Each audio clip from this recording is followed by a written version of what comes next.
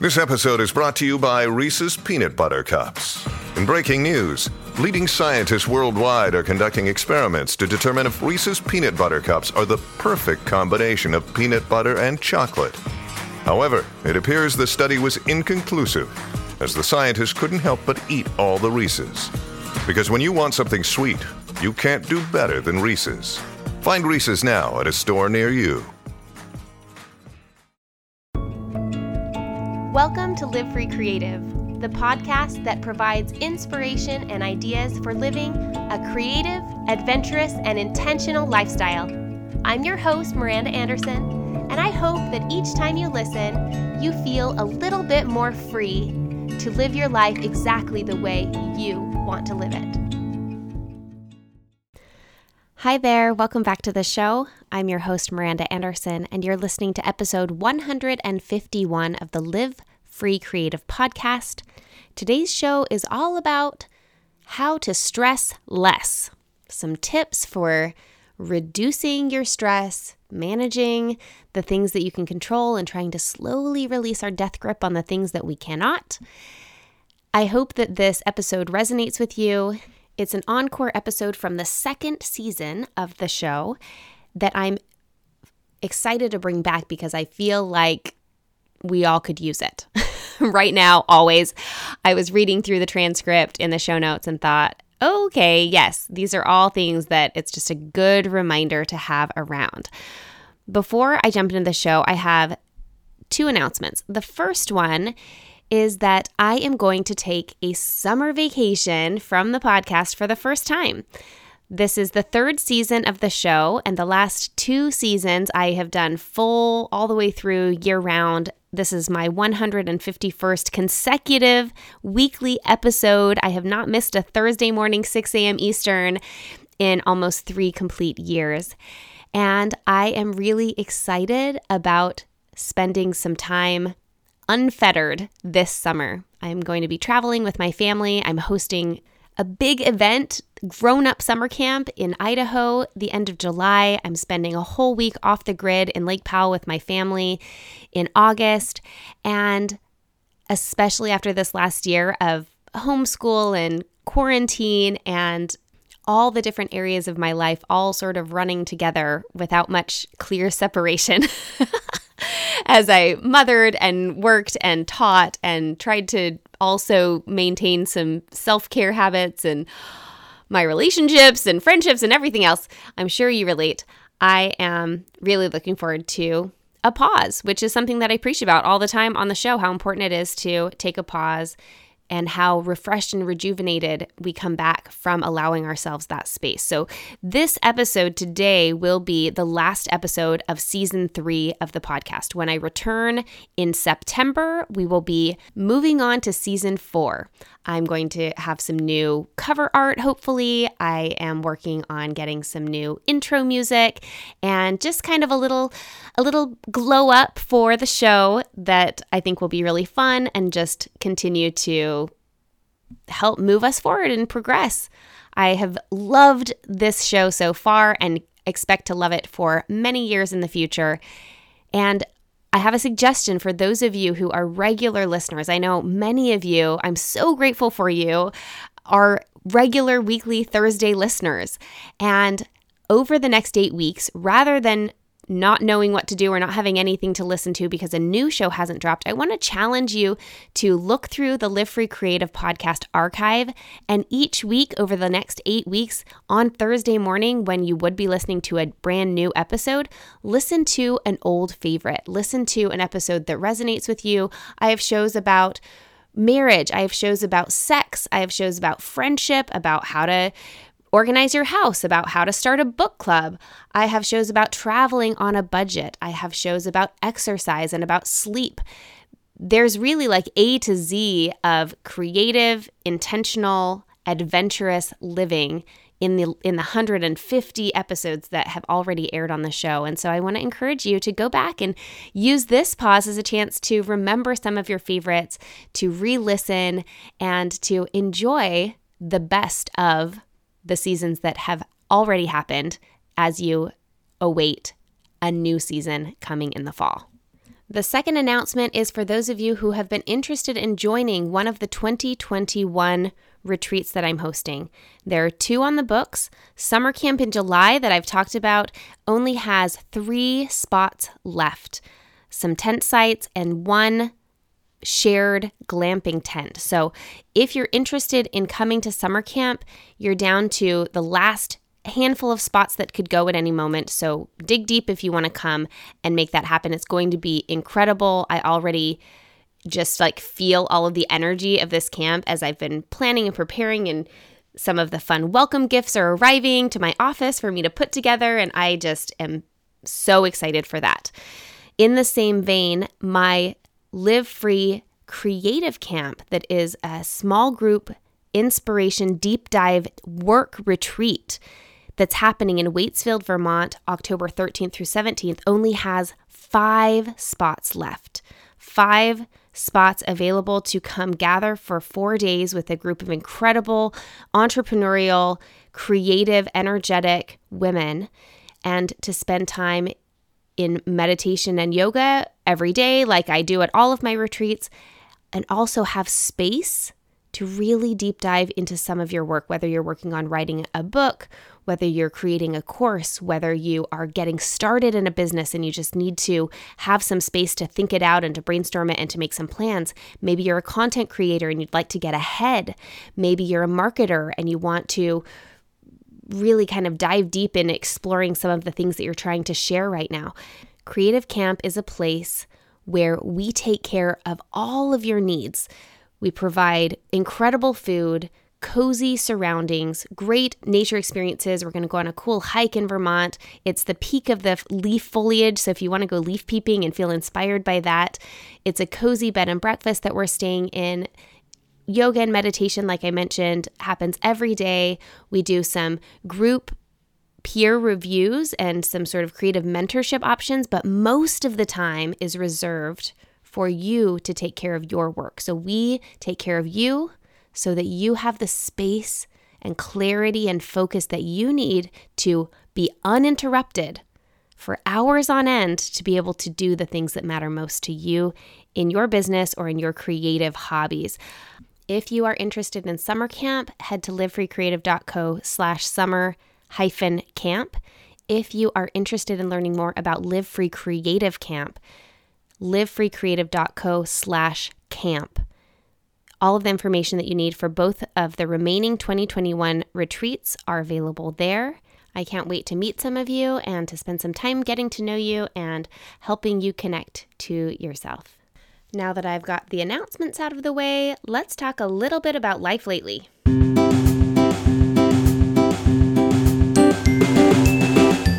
I want to give you updates on 3 things that I have talked about a little bit in the past and I maybe left you hanging on. In case you were following along, let me just bring you up to speed. Number 1, the kittens. You know that we were interested in adopting kittens because of a podcast listener. We were connected to the perfect pair, a brother and sister. We adopted them about a month and a half ago. Their names are Simon and Olive. They're these beautiful, medium-haired, grayish blue cats.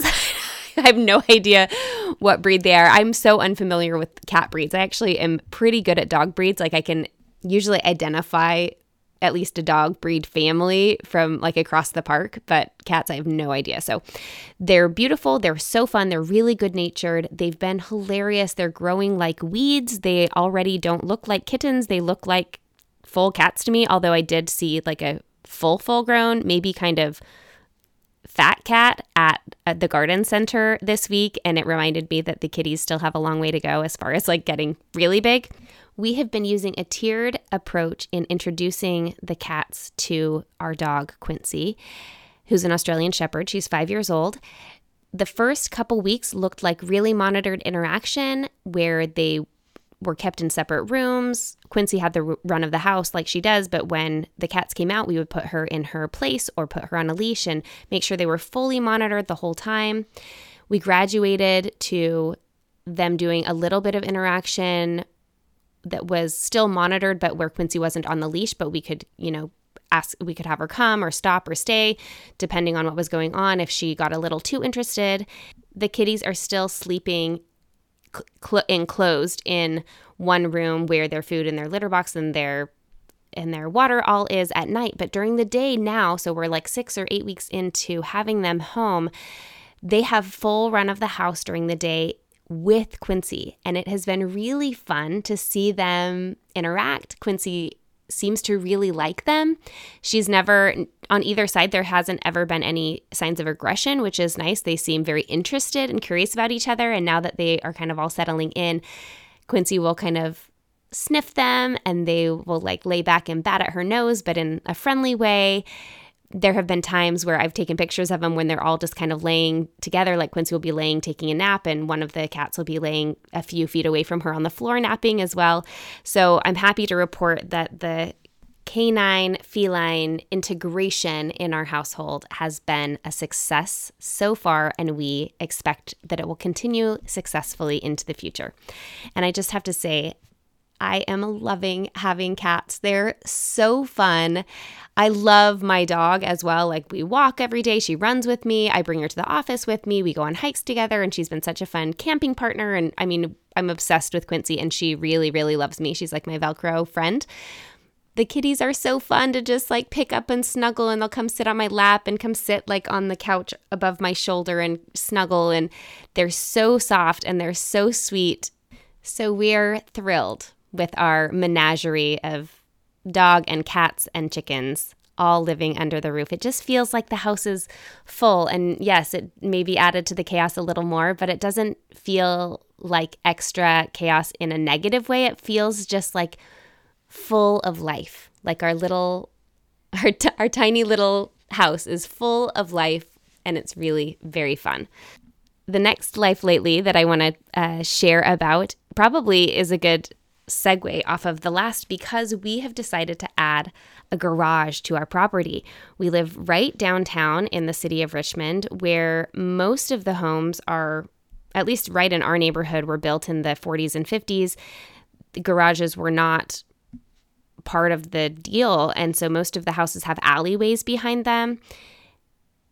Street parking is totally normal. Some of the newer houses, like if they tear down a house and build a house, occasionally they add a garage. But in a lot of cases, even these like big brand new houses are being built and sold without a garage. Like, it's not part of the normal property where we live. Because we love our house, we love our neighborhood so much, we've done so much work inside and out of our house itself, we don't want to move right now. And we also noticed that we could use a little bit of extra space, particularly for our exercise equipment, which we acquired during COVID to have a home gym, which is right now split between our attic bedroom and the backyard, and our camping gear, which is so funny, but between camping gear and bikes, like recreation equipment, things that we really love as a family that helps us get outside and spend time together, all of that stuff takes space that isn't like within the footprint of the house itself, but normally it's stuff you would store in a garage. And right now we have some bike lockers that are for our bikes, and we have an attic storage room, but it's kind of a hassle to get heavy bins of camping gear up and down the stairs, and I feel like it prevents us from getting out as much as we might. We have wanted to get either a canoe or some kayaks and haven't done it yet because we don't have anywhere to store them. And so we've realized that adding a garage space right off of our alley, and a detached garage, would sort of extend the life of our home as the needs of our family grow and change.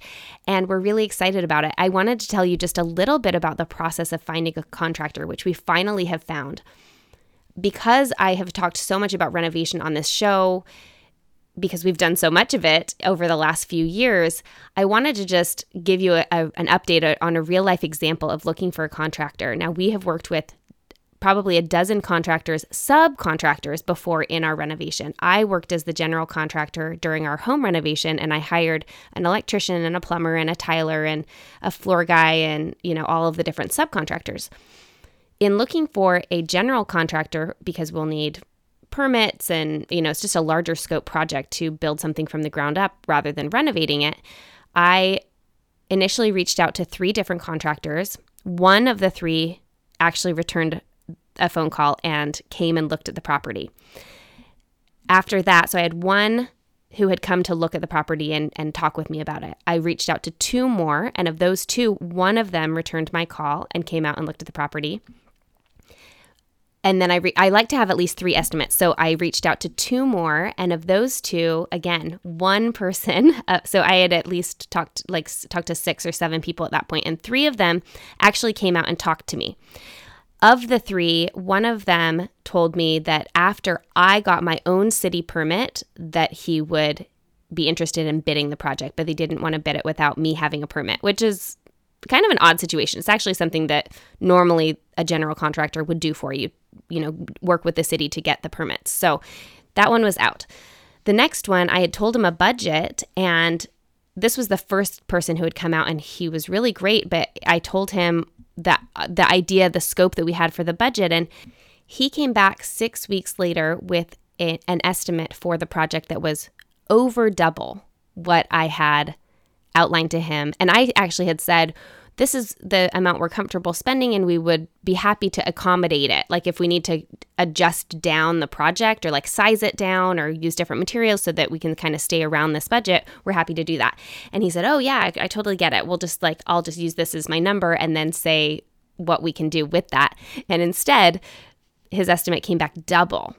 And the other person that I spoke with, I'm just kind of laughing because I got his estimate in my email yesterday, and he came out to look at the property like in April, May, June, almost July. So it was like 8 or 9 weeks from the time that I talked to him to get the estimate. I had kind of forgotten about him because in the meantime, so I had called 6 or 7 people. 3 of them actually came out. One of them basically said no from the get-go. One of them his estimate was double what we had talked about.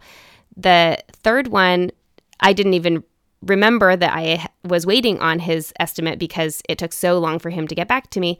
The person who we actually ended up going with, or that we've at least started the process with, is someone that I noticed down my street that there was construction happening. And one day I walked over and asked if the head contractor, the general contractor, the supervisor was on the job.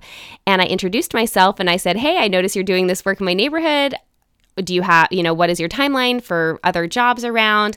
I took his card and I emailed him that afternoon with what we were planning on doing. And he emailed back promptly, which is always a good sign. He emailed me right back.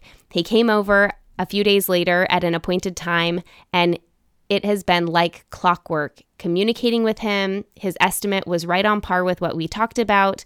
He understood very clearly, and it's just been obvious from the get-go that the process is going to be so much easier and make a lot more sense.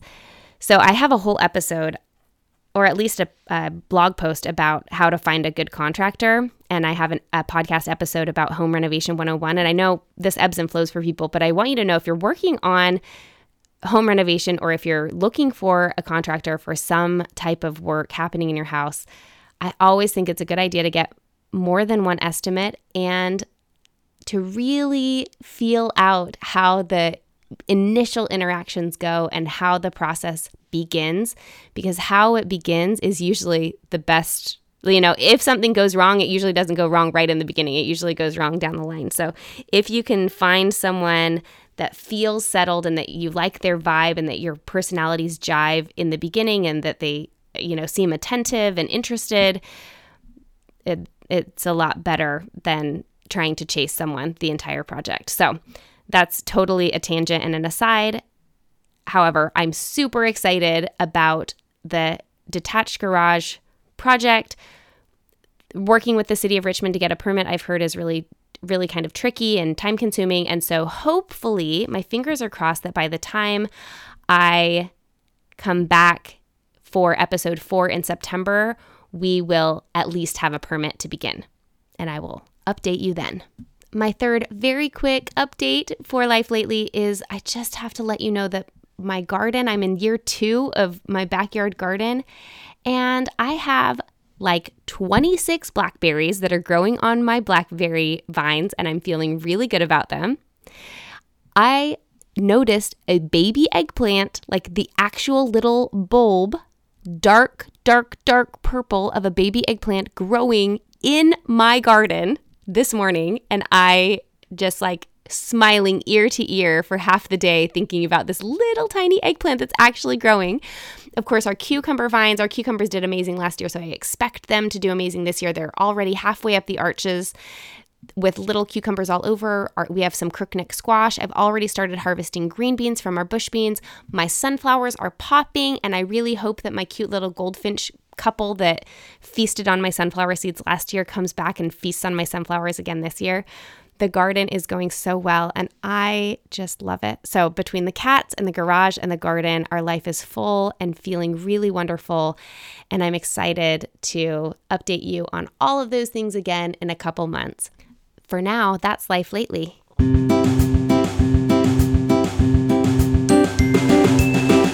Now let's get into the main part of the episode. This episode originally aired as episode number 76. It was the final in a 4-part series about getting back to the basics of your health.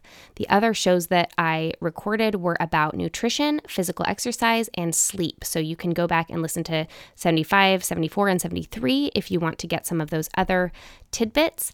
This episode, I think, is especially poignant because stress is such a big part of our lives, and I'm excited to share it with you again today. Stress. It's such a funny word, even just like this weighty feeling comes around when we talk about stress.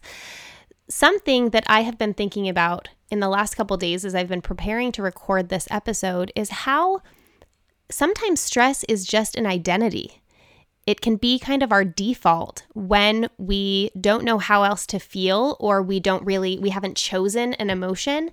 For a long time, I know that I personally lived with stress and overwhelm as my default emotion.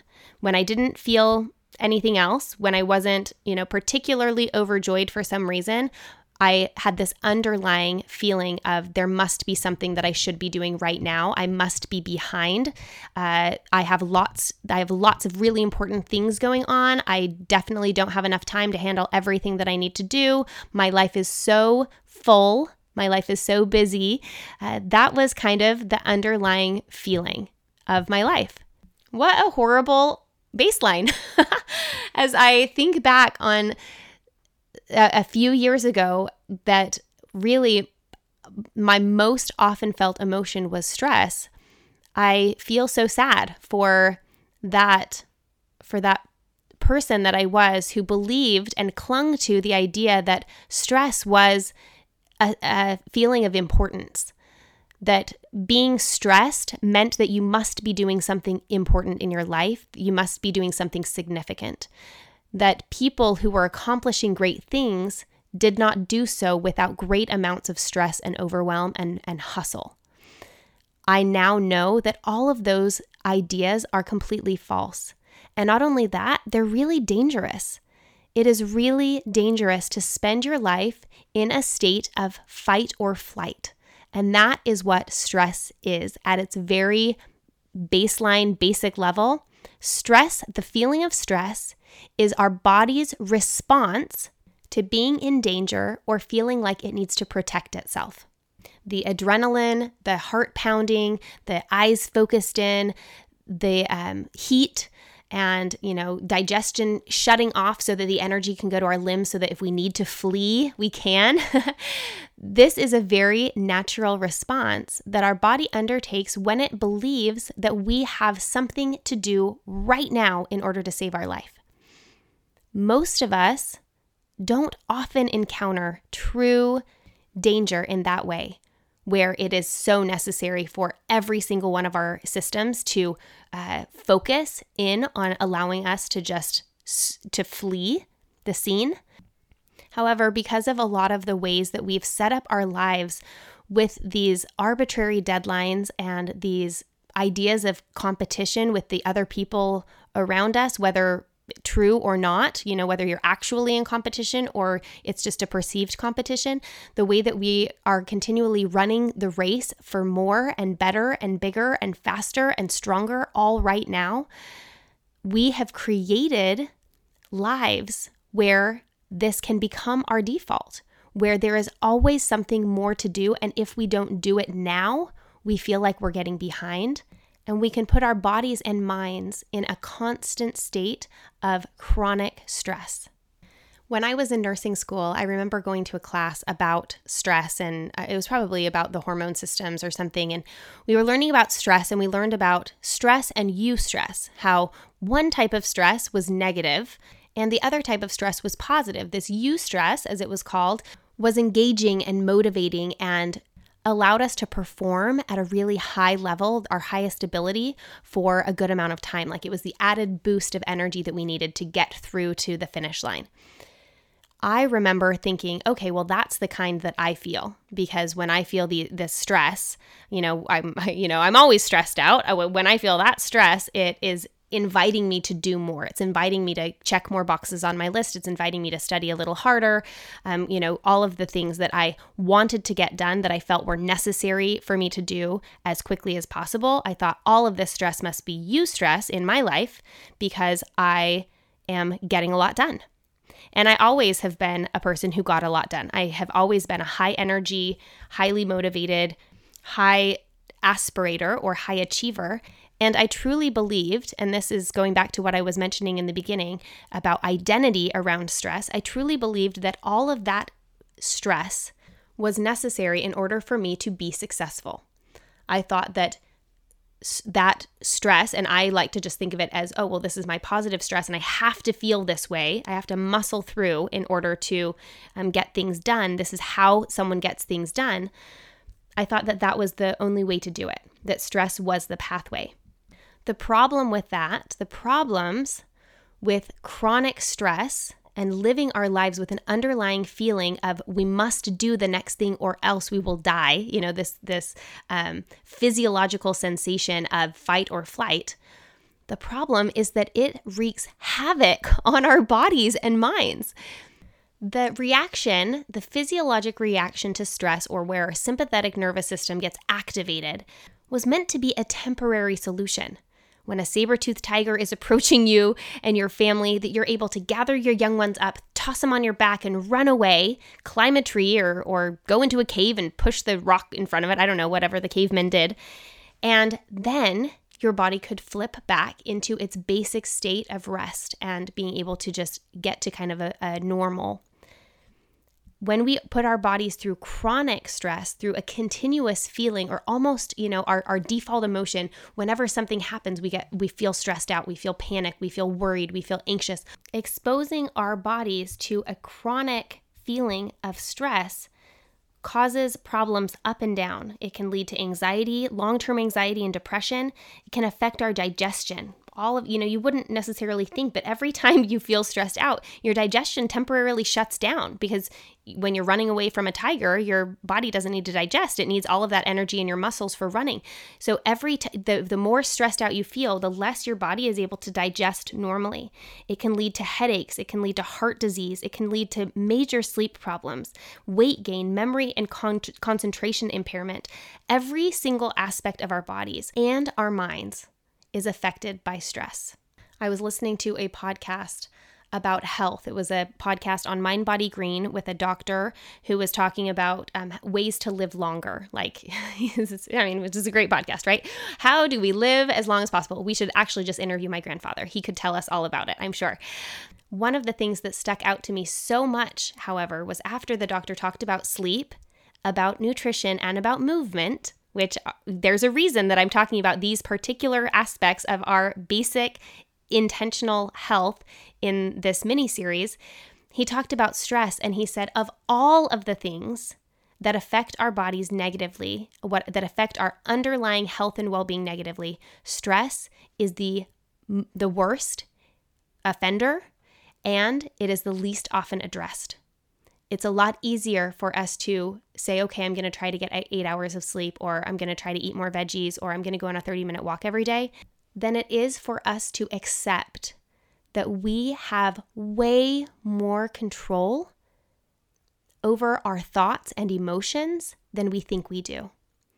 I can tell you that for years, as I lived my life in almost constant state of stress and overwhelm, I believed that this was not a choice. I thought this was outside of me, that the circumstances of the things that I had to do that needed to get done, the dishes in the sink, the kids that needed to be taken care of, the work that needed to get done, the projects that I had to finish, I believed that these were non-optional things, that everything in my life was happening to me, and that the only thing that I could control was just making it happen, like getting it done and checking the boxes.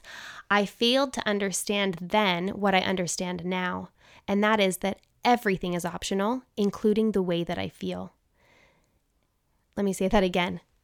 Everything is optional, including the way that I feel, which means that if I don't like the way that I'm feeling, if I don't want that feeling of stress and overwhelm every single day in my life, that I get to choose to let it go because it's optional.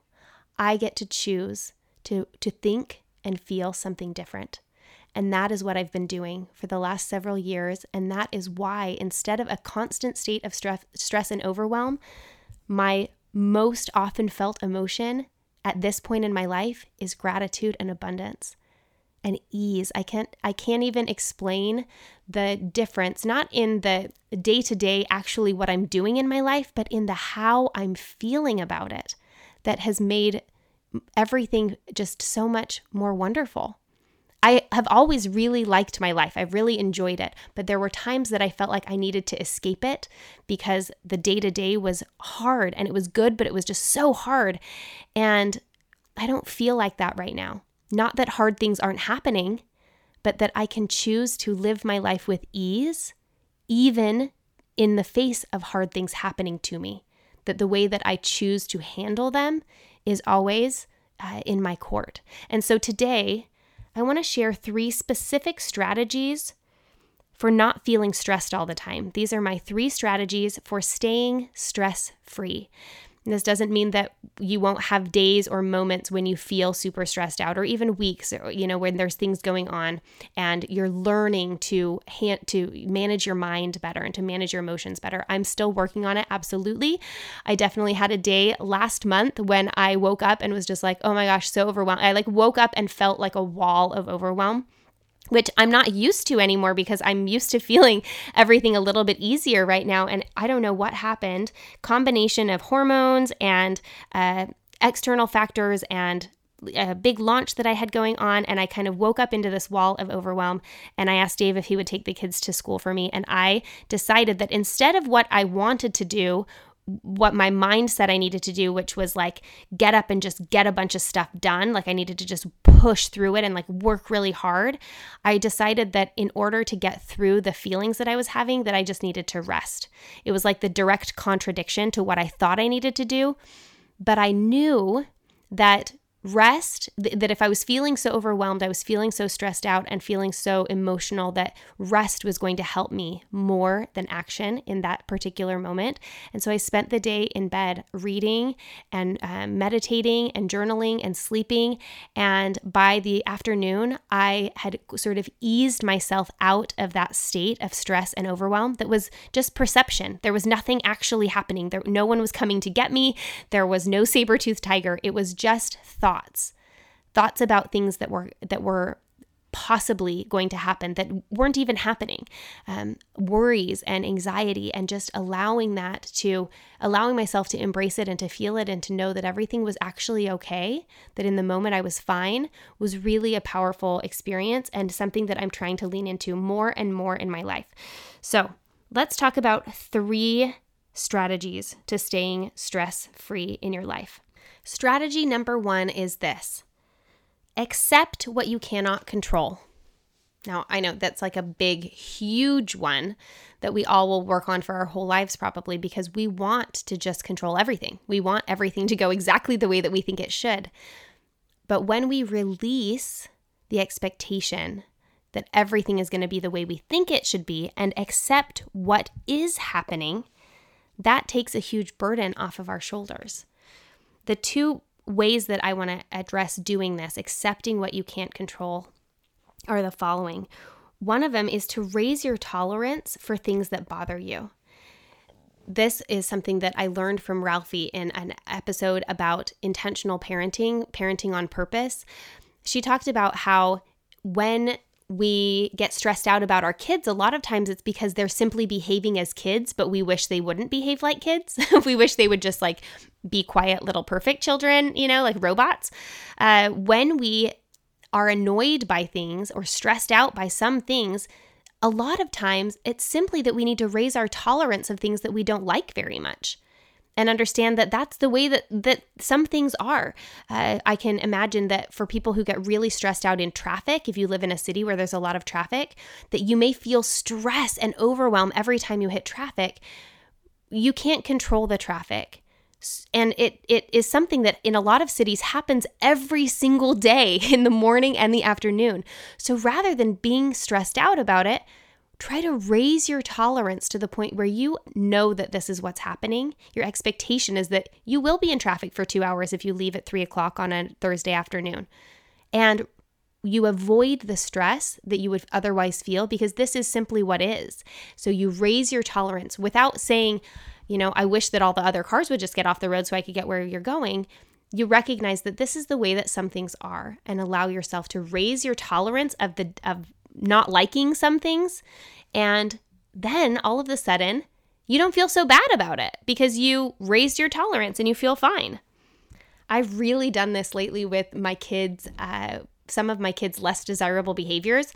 Not bad things, but just when they're talking really loudly or like singing a song in the car, like an annoying song, when you're just like, oh man, rather than telling them to stop over and over, I just simply I tell myself, this is the way that kids are. If it's not inappropriate behavior and it's not hurting anyone, then it's great for them to sing a little song. And even if it annoys me, I'm going to raise my tolerance in order to allow my children to be kids and to just be themselves. Another area in my life that I have really raised my tolerance, and I guess the second point I was going to make here, the first is to raise your tolerance of things you don't like, and the second point is to adjust your expectations to more closely match reality. Both of these go hand in hand with the state of my house on a regular day. I don't know where we all got the idea that our houses need to be clean all day long, like magazine worthy all day long, that you would walk in the door and there would be nothing out. That's just simply not the way that your house will look if people are actually living in your house. If you have a staged home that's just like for photographs only, then maybe.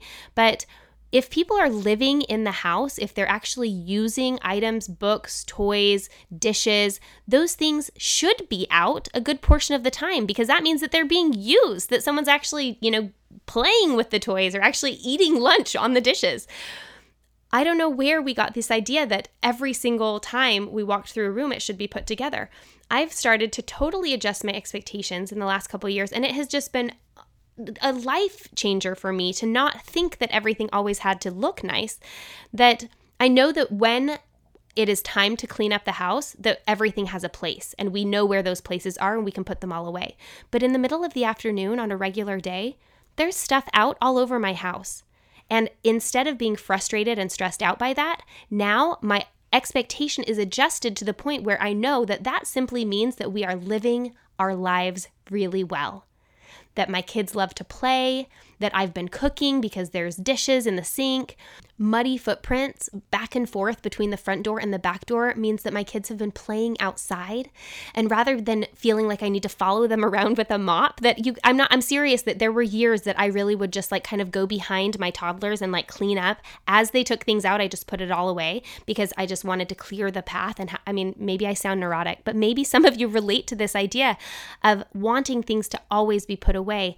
I've adjusted my expectation to now that I know that things can be put away. And, when we clean up the house, every couple of days, we'll clean it up all the way. And at least once a week, I do an actual deep clean.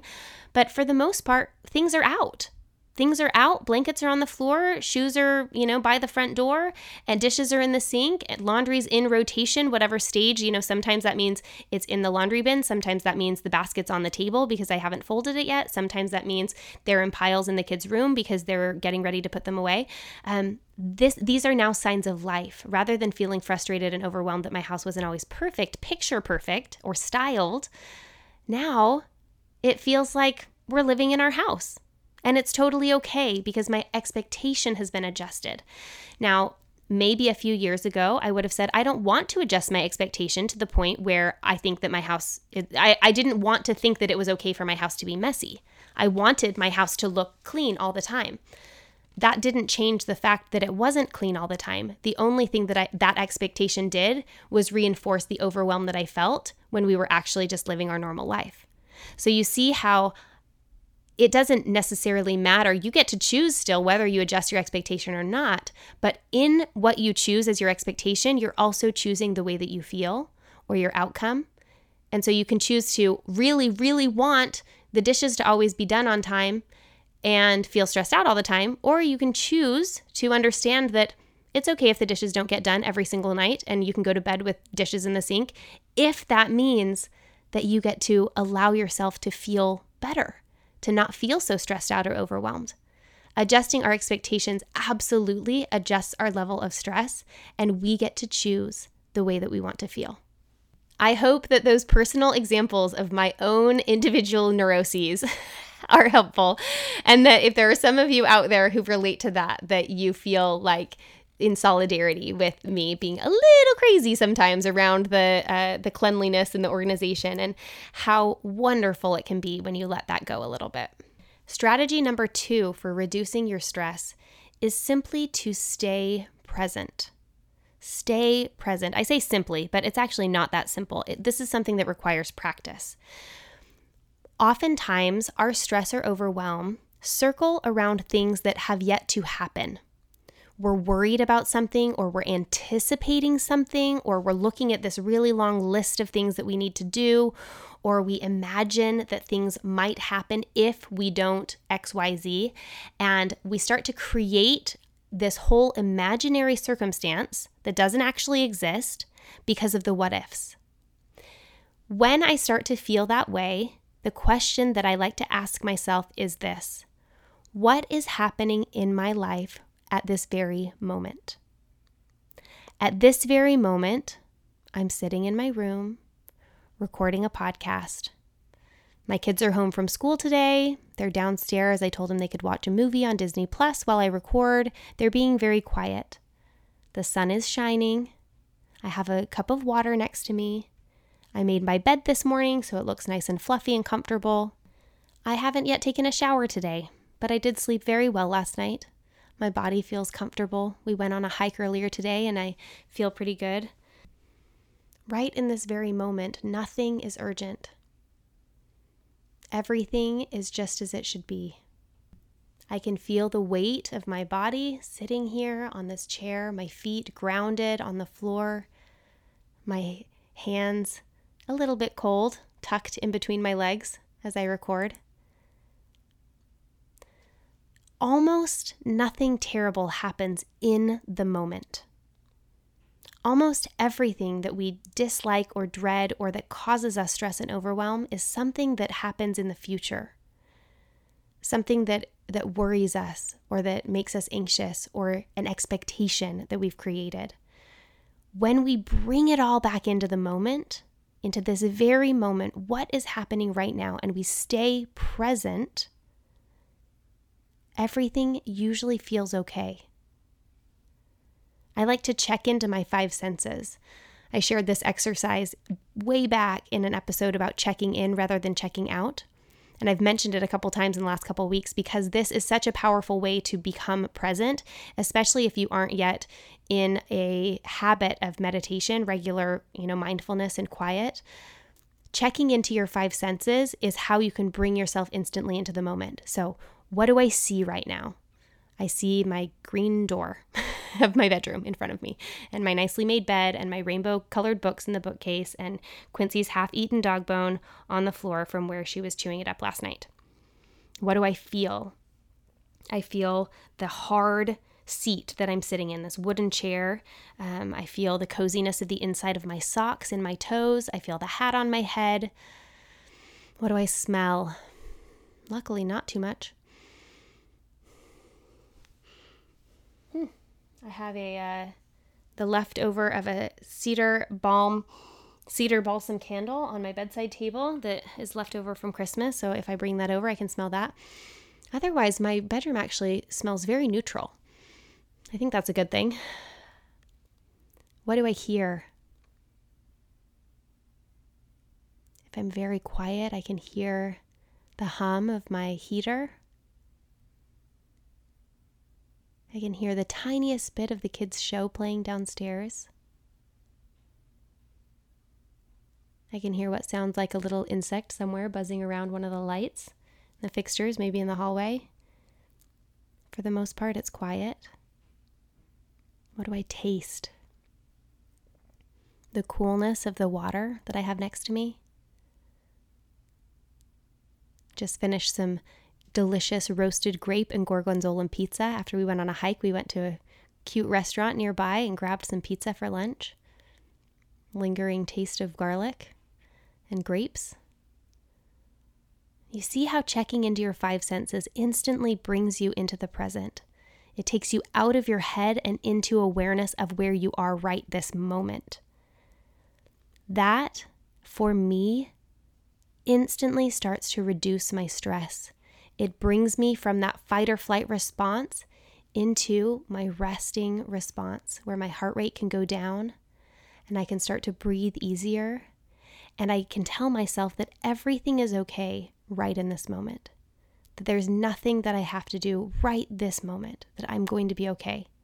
Sometimes getting into the present moment requires that we release some of the other expectations of timeline that we have out there. If you're feeling really, really stressed out right before you go to church, for example, you're trying to get all the shoes on the kids and get the hair combed out and make sure everyone had something to eat for breakfast so they don't complain during the meeting or whatever it is. Sometimes that stress for me is not worth being on time.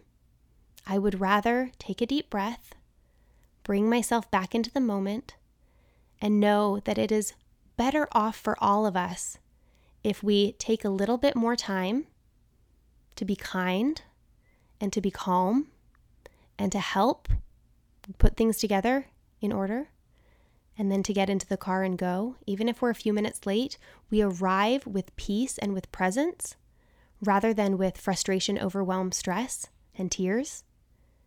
And that is more important, that I choose that. And again, this is an adjustment of expectation.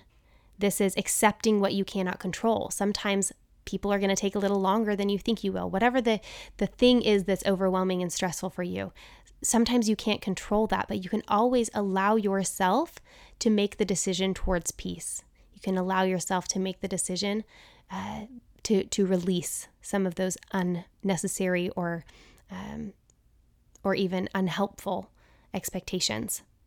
And this doesn't mean that you don't try again, wake up a few minutes earlier the next time, or, try to work on the dishes a different time. It doesn't mean that your whole house all of a sudden goes crazy and your kids never wear shoes and that nothing ever actually happens. It means that the presence that you bring to the activities that you do have a sense of ease rather than a sense of urgency. Strategy number 3 is actually 3 in 1. Strategy number 3 is breathe, be still, and be grateful. This one really connects to number 2. As soon as you're able to stay present, pull yourself back into the moment, realize that what's happening right now is just fine, then you can breathe, be still, and be grateful. When you start to recognize in this place everything that's going right, this pause of being still gives you a chance to flip the script, to change the storyline.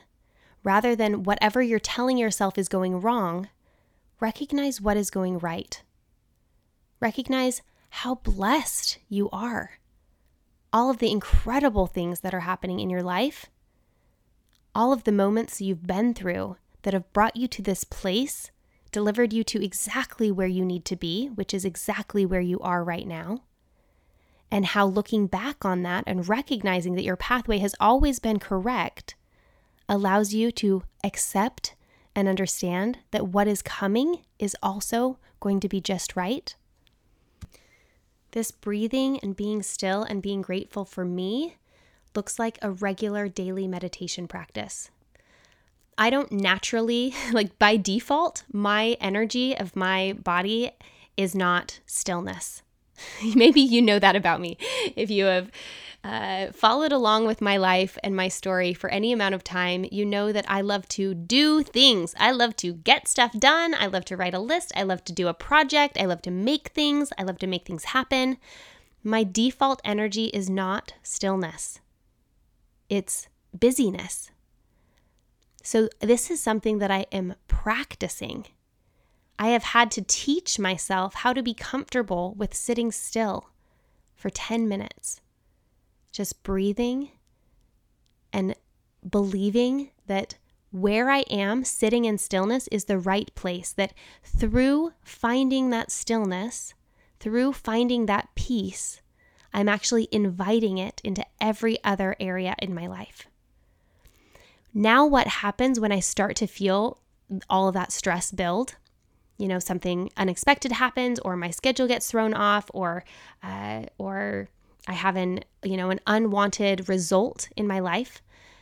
Instead of automatically jumping into frantic, hustle, overwhelm, stress action, because I've taught myself through practicing, regular daily practice, how to breathe, be still, and be grateful, I can find that place in the middle of what would otherwise be panic and start to make more level-headed decisions from that place of sort of peace rather than jumping straight into stress and making decisions from a place of fight or flight.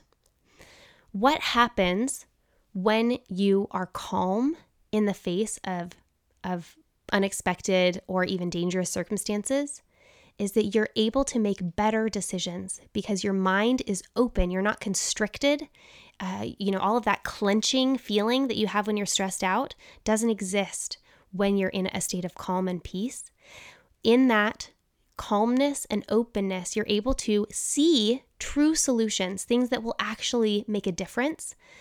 You're able to be a lot more thoughtful and creative than when you are stressed out and frustrated.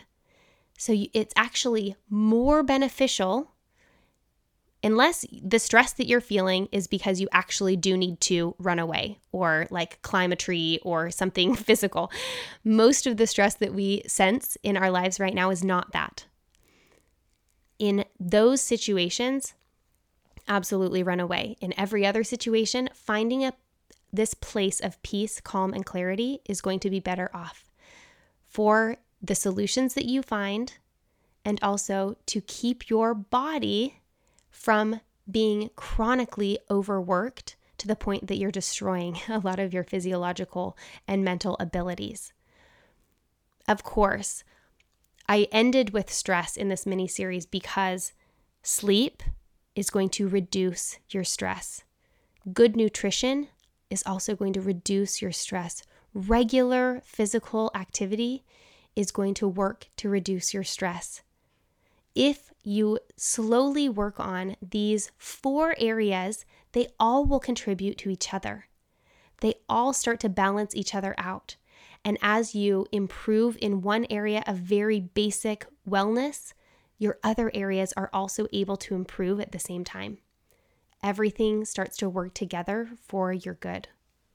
So the 3 strategies to stay stress-free are, number 1, to accept what you cannot control by raising your tolerance of things you dislike and adjusting your expectations to become more aligned with reality.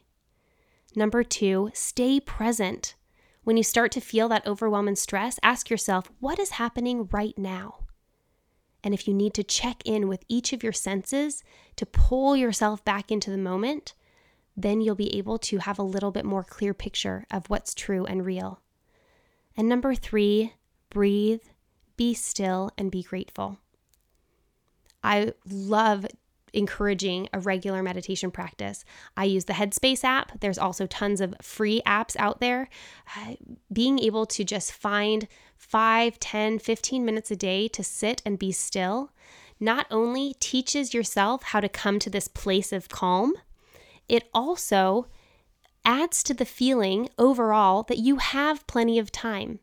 I think a lot of our stress, especially as wives and moms and women, circles around time frame, that we think that we need to be further ahead than we are, or we don't have enough time to do the things that we want to do. When you give yourself 5, 10, 15 minutes a day to simply sit and relax and breathe and feel gratitude, what you're doing is reinforcing to yourself that you have plenty of time.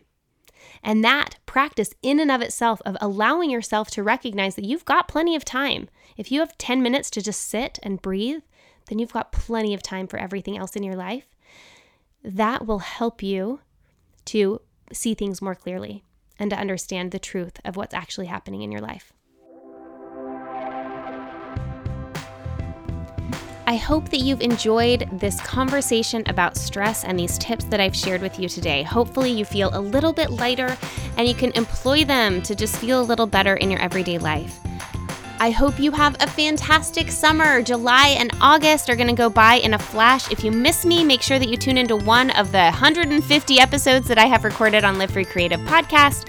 I also am going to be doing a free mini workshop in my Patreon Podcast Plus group. So if you want to join in for What Matters Most, a 4-week mini series on Patreon, you can join in for just $6 at patreon.com/livefreecreative. I hope to see you there, and I will catch back up with you in September. Thank you so much for listening and for being here.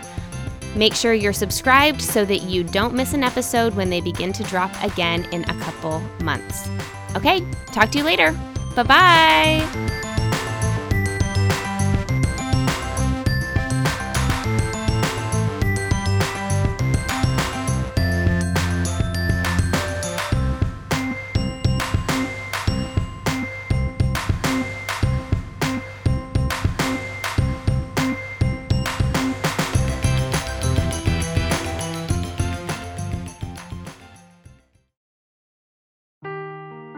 Seeking the truth never gets old. Introducing June's Journey, the free-to-play mobile game that will immerse you in a thrilling murder mystery. Join June Parker as she uncovers hidden objects and clues to solve her sister's death in a beautifully illustrated world set in the Roaring '20s. With new chapters added every week, the excitement never ends. Download June's Journey now on your Android or iOS device, or play on PC through Facebook Games.